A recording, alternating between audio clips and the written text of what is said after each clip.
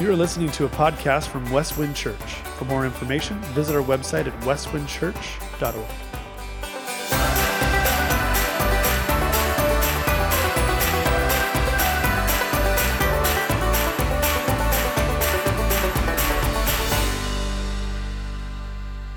This morning we're launching a new series titled The Real Jesus, and we are going to be in the Gospel of Luke for one whole year. So if you have your Bibles, your devices, I just want to encourage you, turn to Luke chapter 1. We're going to focus on 4 verses. But this morning we're going to discover that 2,000 years ago, a man named Luke, and we're going to learn a lot about Luke today, went on a quest for the real Jesus, and that is the title of the message. And I would like to suggest this morning the quest for the real Jesus is as relevant today as it was 2,000 years ago. Since the Age of Enlightenment, skepticism, distrust, confusion, and more recently, a harsh antagonism has surfaced regarding Jesus, who he is, and what he did. Part of the problem is the presupposition people have regarding Jesus, the Bible, and the historical narrative of Christianity.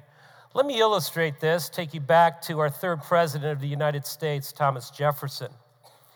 It's real interesting. You look at the life of Jefferson, he was an influencer. However, he was a naturalist. In other words, he did not believe, he was predisposed that there was no such thing as the supernatural. And so here's what happened, folks. He sat in the Oval Office with a Bible and a pair of scissors. He went page to page to page through the whole Bible and literally clipped and pasted anything that was supernatural, anything that was miraculous, anything that was divine out of the Bible. And he created what is called the Jefferson Bible. It got published. I have a copy of it today. No miracles, no divinity. Yes, there's Jesus, there's morals, there's ethics, but no way did he die and raise from the grave to become the Savior of the world. Now that might seem like it's pretty extreme, but for the past 200 years, that's what we have been experiencing. Fast forward, more recently, during the 1980s and the 1990s, a more sophisticated effort by a select group of what I would call so-called New Testament scholars and fellows created what is called the Jesus Seminar. Some of you are familiar. Their mission, listen to this, was to discern the reliability of the words of Jesus recorded in the 4 gospel accounts. They used the system of 4 colored beads to vote and to determine if Jesus spoke the words and accomplished the deeds. After 15 years of sophisticated scholarly research, guess what their conclusion was? The Jesus Seminar's fellow concluded that only about 18% of Jesus' saying and 16% of Jesus' deeds are indeed authentic. Then they went on to publish a minimum of 4 books and literally rewrote the New Testament Gospels. Then, in 2003, Dan Brown added to the confusion with his novel titled The Da Vinci Code. And he created a firestorm suggesting, and I quote, this is what Brown wrote, almost everything our fathers taught us about Jesus is false. His novel sold over 80 million copies and have been translated into 44 different languages.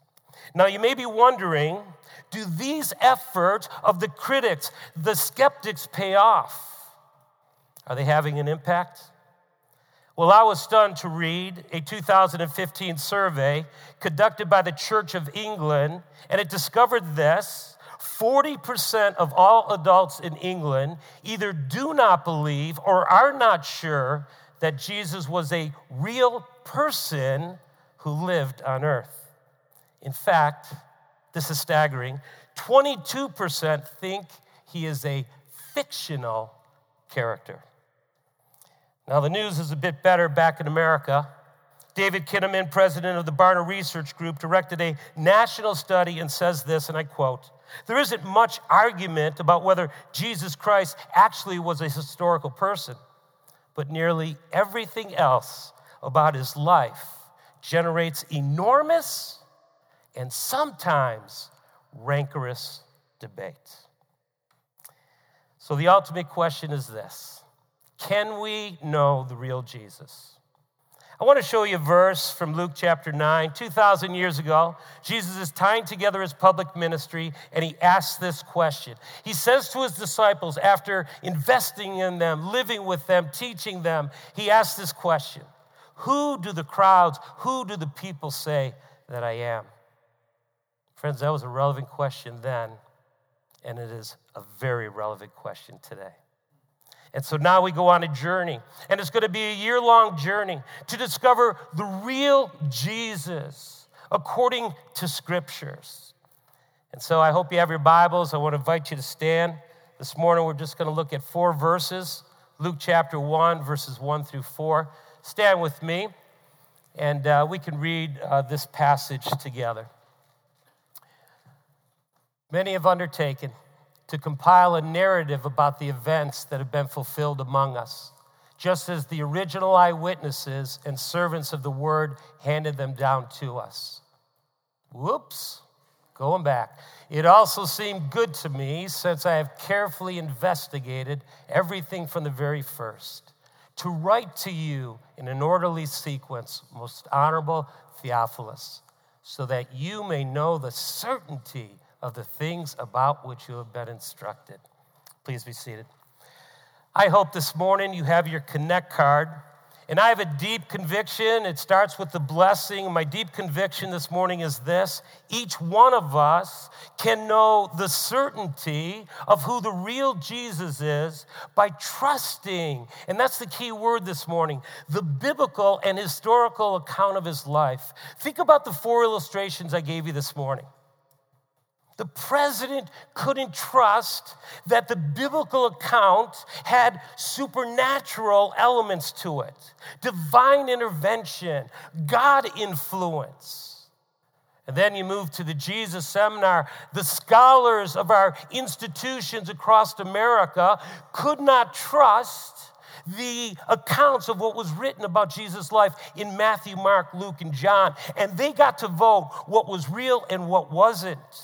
Da Vinci basically rewrote history, Dan Brown, through the Da Vinci Code, suggesting that everything we've learned about Jesus is false. And then people, through media, through Hollywood, etc., buy into it and think that Jesus is somewhat of a fictional character. How sad, folks. And so the journey we're going on is real. For you, your kids, your grandkids, for your family, your loved ones, your extended family, for your coworkers, because they're wondering, can they know the real Jesus? The Jesus that we get hyped about around Christmas and celebrate at Easter. Can we know him?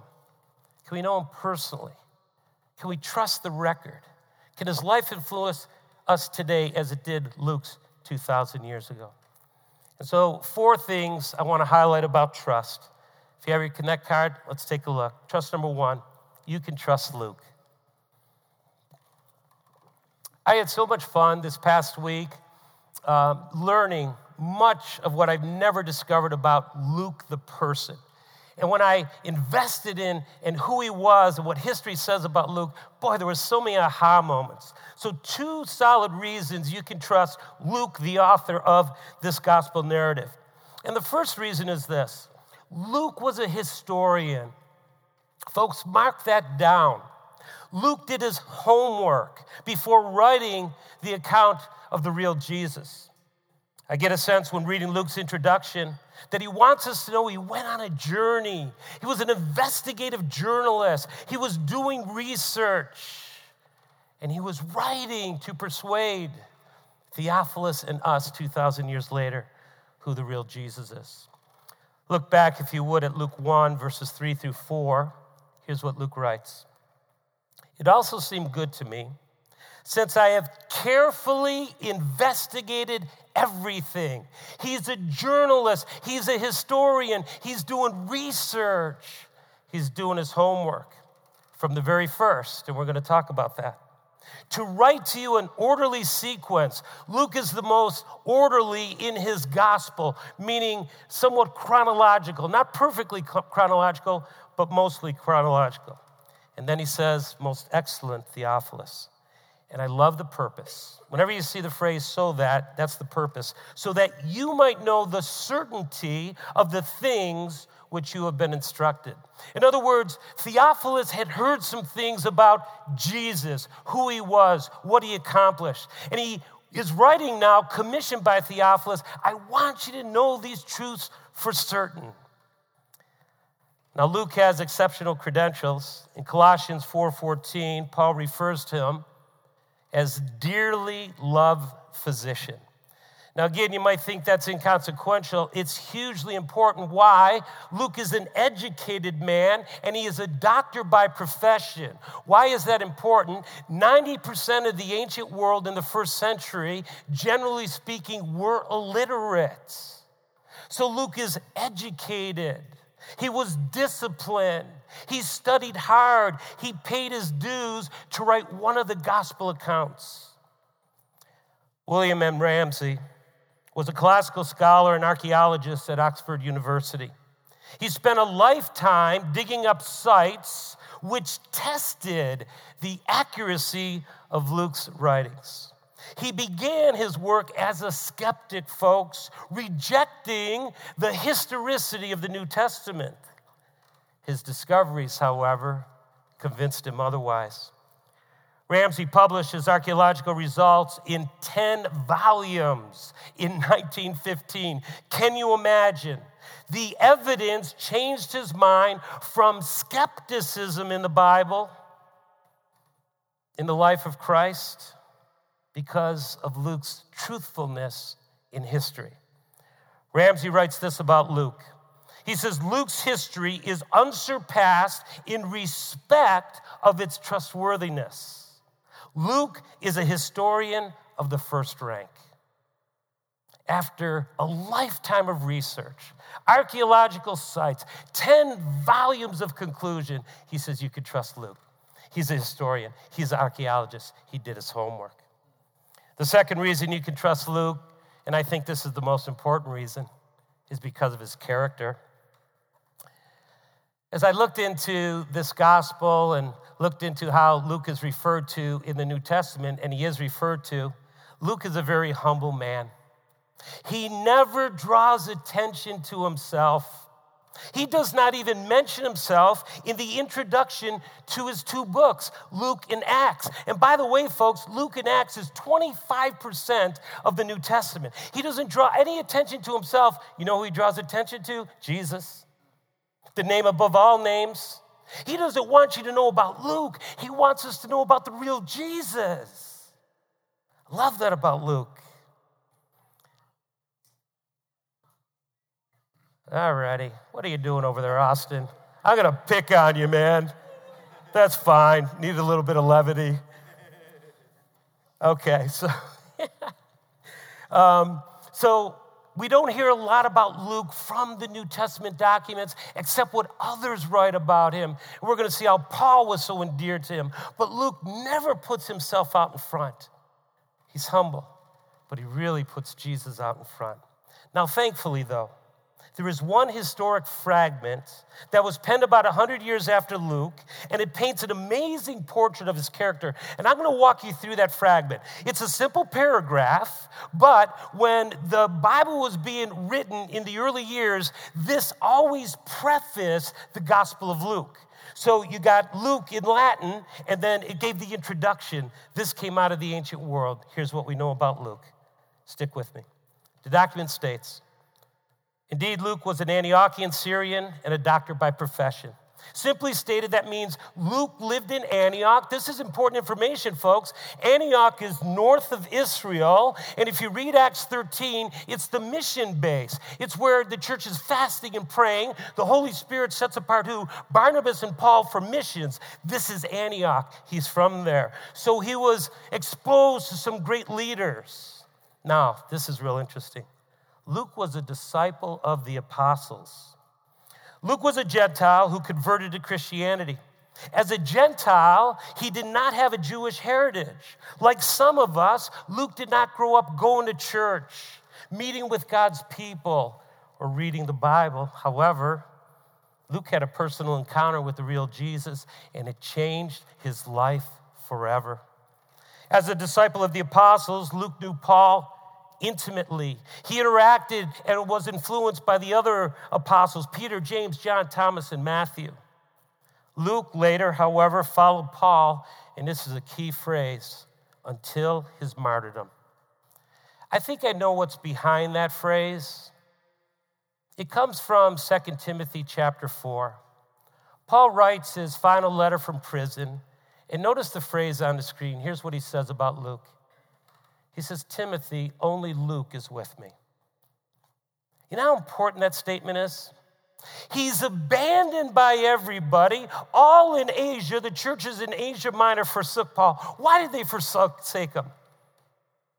Paul is hot. Wherever Paul went, he got in trouble. You ever travel with someone like that? He's getting beaten, getting stoned, getting whipped, getting thrown into prison. And now here he is in prison writing his final letter. Nero's going to take his life, going to behead him. He says, you know what, everybody abandoned me. And you feel the brokenness in Paul's heart. But then he says this, Luke is with me. My dear friend Luke stuck with me to the end. I love that about Luke. And it begs a question for all of us. How many friends do we have who are as devoted as Luke was to Paul? How many friends have been that supportive, that loyal, that true to the end like Luke? That's the character of this man. Regardless if everybody else forsakes you, Paul, count me in. I'm loyal to the end. Notice this next phrase.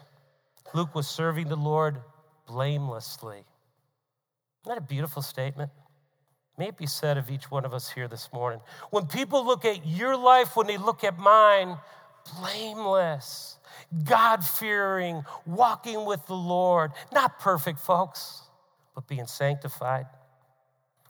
The next phrase is pretty striking. Luke never had a wife, and he never fathered children. Think about that for a moment.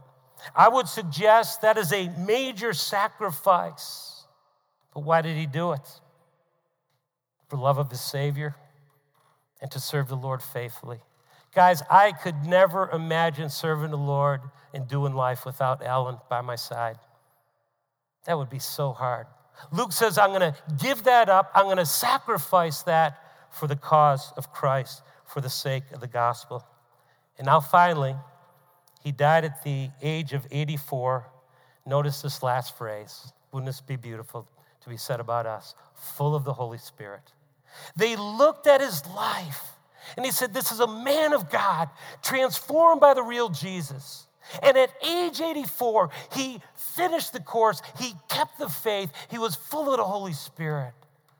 What a beautiful statement. Luke finished well.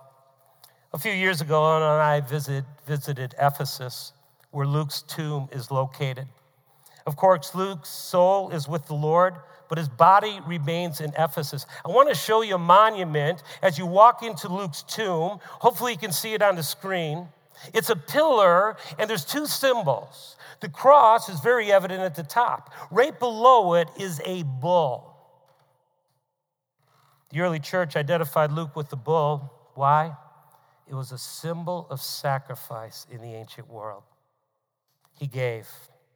He was all in, time, treasure, talent, touch. He sacrificed not taking a wife, not having children. He gave up his career as a physician to do diligence, to be kind of like a Indiana Jones, explore the Mediterranean world, do the homework, do the research, and write about the real Jesus. And we have his accounts. When you read Luke, trust him. He gave a lot, folks. He was a humble man. He was a man of character. But he was a man transformed by the real Jesus. Secondly, trust number 2, you can trust Theophilus. And here's why I say that.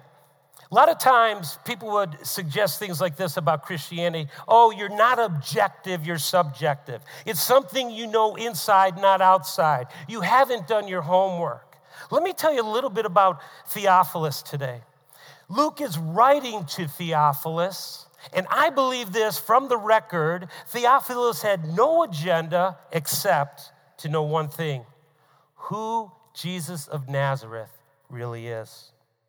So let's talk about who Theophilus is. First, he's a Gentile.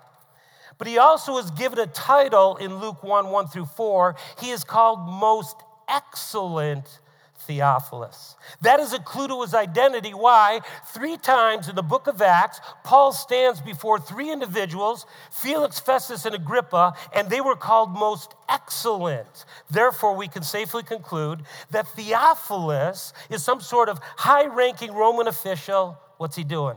Exploring Christianity. 2 things stand out about Theophilus. First, Theophilus wants answers. He wants to know the facts about the real Jesus. This is an objective search without biases. Theophilus comes in with a clean slate, no presuppositions. Luke, just tell me who Jesus is. He's asking questions, either as a seeker or a new convert to Christianity. What are his questions? Questions like, is Jesus really God? Did he really perform miracles like walking on water, casting out demons, multiplying loaves and fishes, feeding 4,000, feeding 5,000? Could he really command nature to obey him? Did he really die on the cross? Was he buried? And most importantly, Luke, did Jesus Christ rise from the grave? Is he the resurrected Christ? Should we celebrate Easter?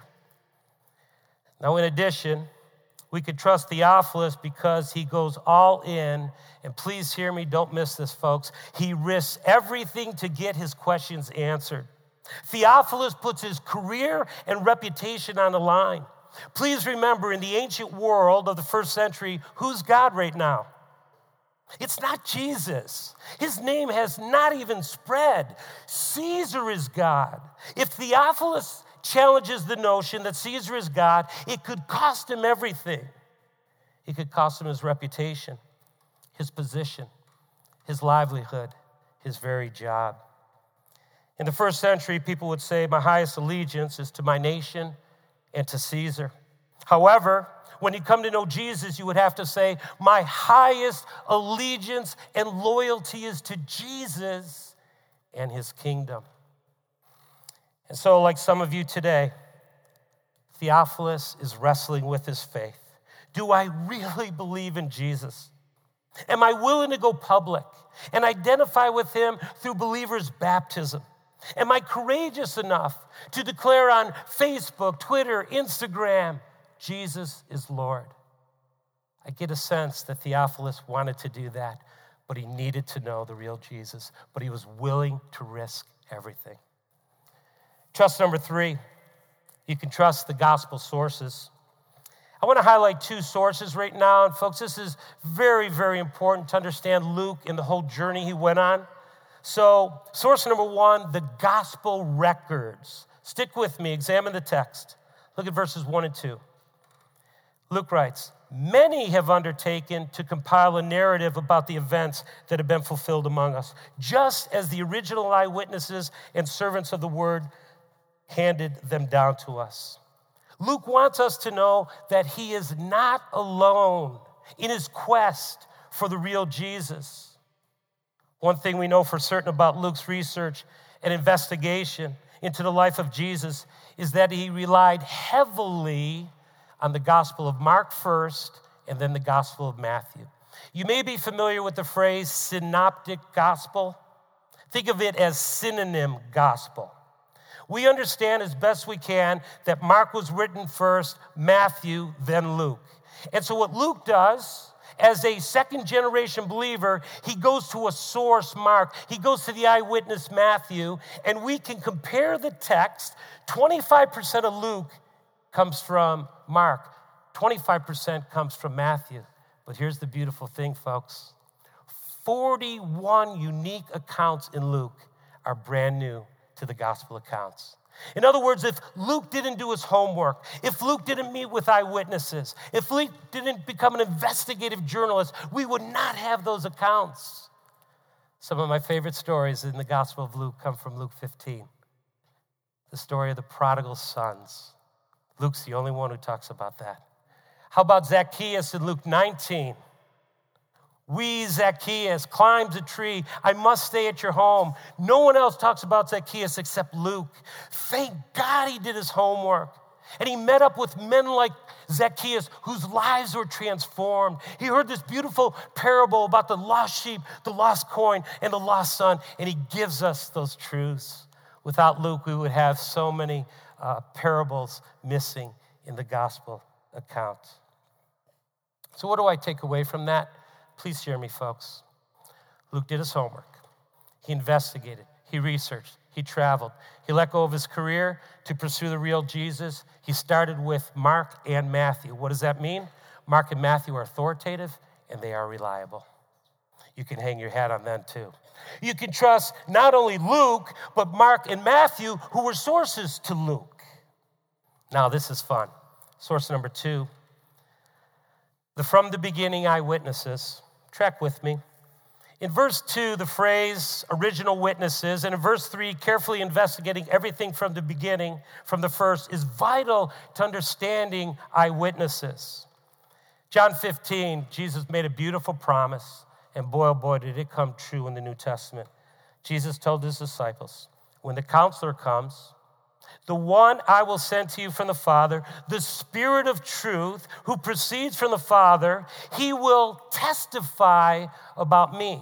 So when the Spirit comes, when the Spirit shows up on the day of Pentecost, he's going to testify of Christ, the Messiah, the Savior, the King. But notice what also Jesus says. This is a promise. You also will testify because you have been with me from where? From the beginning, folks. From the beginning.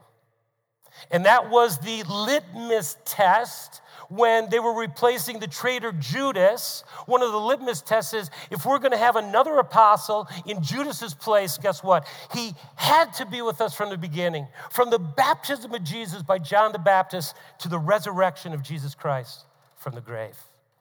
He had to know the full story. He had to be an eyewitness. He had to be there. In Acts chapter 2, Peter preaches his first sermon, and here's what he says in verse 32. God has resurrected this Jesus, and we are all witnesses of this. And so he's testifying that we have seen these things. Let me give you one more passage to hang your hat on regarding eyewitness testimony from the beginning. If you have your Bibles, you want to flip over to 1 John chapter 1. Look what the Apostle John said.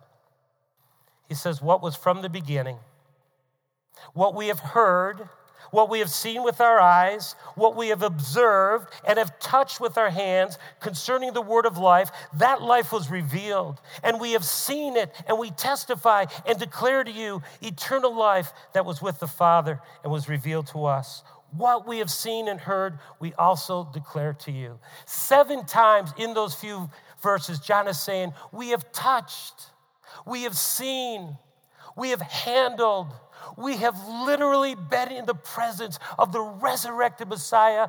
You can trust our testimony. Most of you are old enough for this question. Can you remember where you were and what you were doing on 9/11?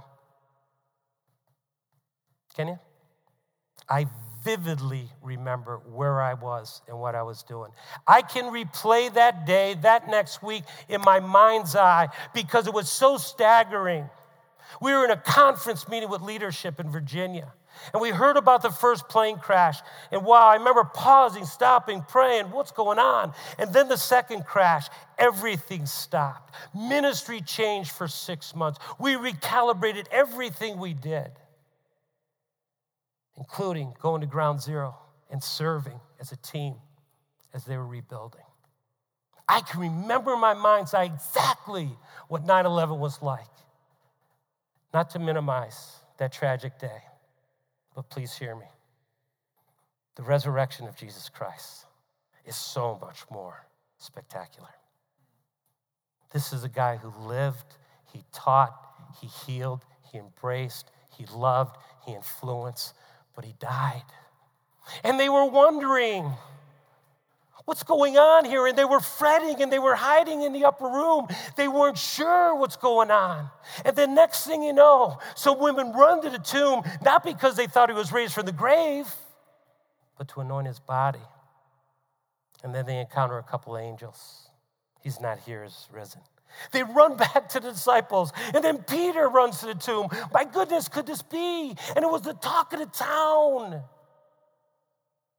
But as Christ appeared time and time again to over 500 people, 9 different occasions, they said, yes, we are eyewitnesses, and we just want to tell you our story. You can trust the sources, Mark and Matthew, but folks, in the New Testament, please hear me. The eyewitness from the beginning to the resurrection is essential for the testimony of Jesus Christ, to hang your hat on the real Jesus. Now finally, trust number 4. And this is so important because it ties it all together. You can ultimately trust God's plan.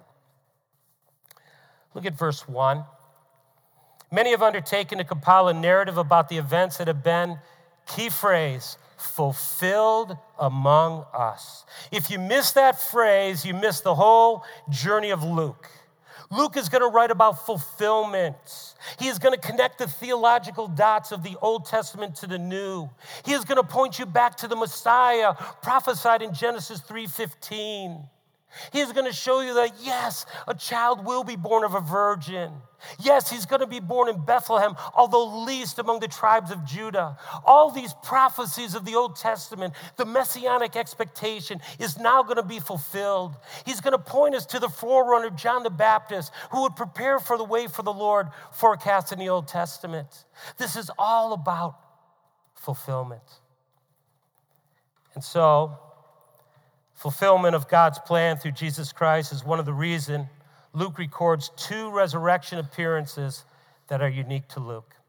I'm going to give you a moment to turn in your Bibles to Luke 24. I want you to see this, verse 27. You don't see these 2 appearances in the other gospel accounts, and they're staggering. You may be familiar with the 2 men on the road to Emmaus. They're going from Jerusalem back home to Emmaus. We're not sure where they're heading, but they're within proximity of Jerusalem, and they are struggling. They are frustrated. They are wondering. And who shows up? Jesus shows up. And he begins talking to them incognito. They don't recognize it's him. Hey, guys, what's going on? Hey, weren't you there? Don't you know what happened in Jerusalem? How can you be oblivious to these things?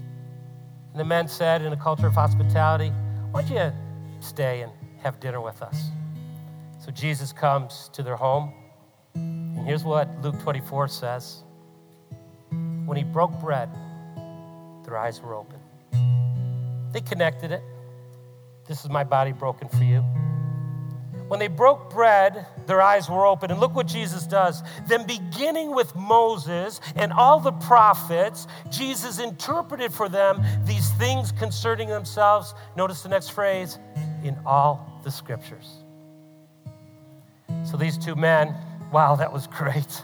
They head back to Jerusalem. They meet up with the rest of the disciples. They tell their story. Yes, we met with the resurrected Christ. Guess who walks through the wall? Jesus, peace be with you. And Jesus did the same thing there. Look what it says in Luke chapter 24, verses 44 through 45. He says, these are my words that I spoke to you while I was with you. And I love this. This is fulfillment. That everything written about me in the law of Moses, the prophets, and the Psalms must be, don't miss this, folks. This is Luke, must be fulfilled. Then he opened their minds to understand the scriptures. Fulfillment of the prophecies recorded about Jesus in the law of Moses, in the Psalms and the prophets, reminds us that God is faithful. He will always keep his promises. We sung about that this morning. They are yes, amen in Christ. Now, and probably for us, the question, how do we respond to this? I love the response from the men on the road to Emmaus. If you have your Bibles, look at verse 32 of Luke 24. This is the two men who were walking along the road to Emmaus. We have one of the guys' names, Cleopas. We don't have the other. And here's the response. They said to each other, weren't our hearts ablaze within us while he was talking with us on the road? And I love this next statement, and explaining the scriptures to us. You know what these men came to do, folks? They came to trust the scriptures. The scriptures at the time was the Old Testament, 39 books. But they revealed Christ. Moses, Psalms, and the prophets pointed to Christ. Some would suggest 300 prophecies are written in the Old Testament that have been fulfilled in Christ. Can you imagine the conversation with Jesus and these men, with Jesus and the disciples? But notice the response. Weren't our hearts ablaze within us? That would be the response for all of us this morning. Our hearts ablaze, hearts on fire, not complacent, not ho-hum, been there, done it. This is Jesus, the real Jesus, the revelation of Scripture. Ellen and I had an experience like this past May. We had the privilege to take a family by their invitation to Israel. It was about a 10-day trip. And the goal of the parents was to influence their young adult daughters for Christ, to help them understand the real Jesus. One was nominal, the other was truly outside of Christ. And so we're mid-trip, we're at Masada. We just came down, we're relaxing. I said, hey, our next stop is where Jesus was baptized by John. We think that's the historical, actual place, beautiful place. And I said, sometimes people like to get rebaptized to kind of rededicate. But sometimes people like to be obedience of faith and get baptized as a believer. If you have interest, just tell me and we'll plan for that, because it's a baptismal site as well. So we're halfway to the Jordan River, about 30 minutes into the trip, and the one gal who did not know the Lord coming on the trip said, I'd like to be baptized. And boy, my heart was warm. And so then we talked. What happened? What happened in this journey? In Israel, in Jerusalem, in Joppa? What happened? What was the aha moment? And I think the aha moment was very similar to these men. The scriptures were open.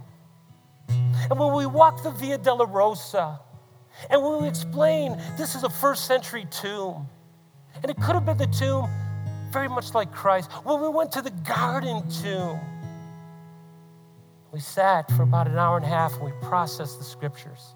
And we saw the stone that would have been rolled away. And we envisioned the angels, and we opened the text. Something stirred in this gal's heart and life and mind. She says, I want to follow Christ. So I had the privilege with her mother to baptize her in the Jordan River. And probably the most beautiful thing that came out of that, immediately she posted that video to Facebook. She professed Christ to all her friends. Count me in. Just like Theophilus, Jesus is Lord, not Caesar. I'm going all in with Jesus, even if it costs me a relationship, even if it costs me some friendships. Regardless of the cost, I'm all in. So the question this morning, the real Jesus, does God's word stir you like that? To know that God's plan is fulfilled in his Son? Does it make you want to just, like Theophilus, go all in and risk it all for Jesus? Like Luke, to give up your career as a physician in the ancient world to become an investigative reporter to reveal Jesus to others. That's what it means to be salt and light. Be his witnesses, to testify of the great things he has done. May that be our story this morning. Just one final thought as we close. I want to put the passage up this morning and highlight the name Theophilus. Theophilus means loved by God. And I think it's very significant to the text. Does God love the world? Absolutely, John 3:16. Does he love the nations and every ethnic and people group? Yes, Revelations 5:9 and 10. And one of the beautiful things we learn is that God loves us here as individuals. He loves a seeker, potentially new believer like Theophilus. He loves you. That's why Luke 15 is in one lost sheep, one lost coin, one lost son. The Redeemer's fulfilled, the Messiah has come. Have you experienced this love? Have you come to know Jesus? Have you been redeemed by the precious blood of our Lord Jesus Christ? Luke was second generation. And he risked a lot. I get a sense Theophilus came to know the real Jesus. How about you? Christmas 2019 could be the greatest Christmas ever. The Bible says, whosoever shall call upon the name of the Lord will be saved. Call upon him. I want to know the real Jesus. He'll hear you. He'll save you. He'll come into your life by his Holy Spirit and transform you forever.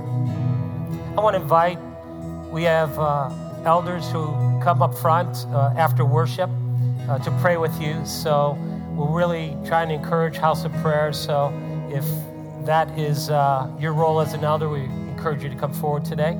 Also, just a few final thoughts. As you exit, please stop in to hospitality if you're a guest. We'd love to say hello to you. And Parent Provision, there's a beautiful table to the left. But last week, we closed out our Beatitude series, and I mentioned a periodical called Voice of the Martyr. Here is one of the gals that we talked about her story, Fenny. She's highlighted in the most recent edition. There's 50 copies out there, and I'm going to commission Caleb. If you get rid of all 50, lunch is on me. So go ahead, Caleb. Caleb, be out in the foyer. But again, we just want to inform you of a ministry that's global. A lot of suffering saints around the world, and we can partner with that ministry. So pray with me, please. Father, I pray that our hearts would never grow cold to your word, to the revelation of the real Jesus, to the fulfillment of God's plan. So would you take, Father, what Luke gave us today, what your Spirit has given us today, and transform our lives, Father. Help us to know the real Jesus. We pray in his powerful name. Amen.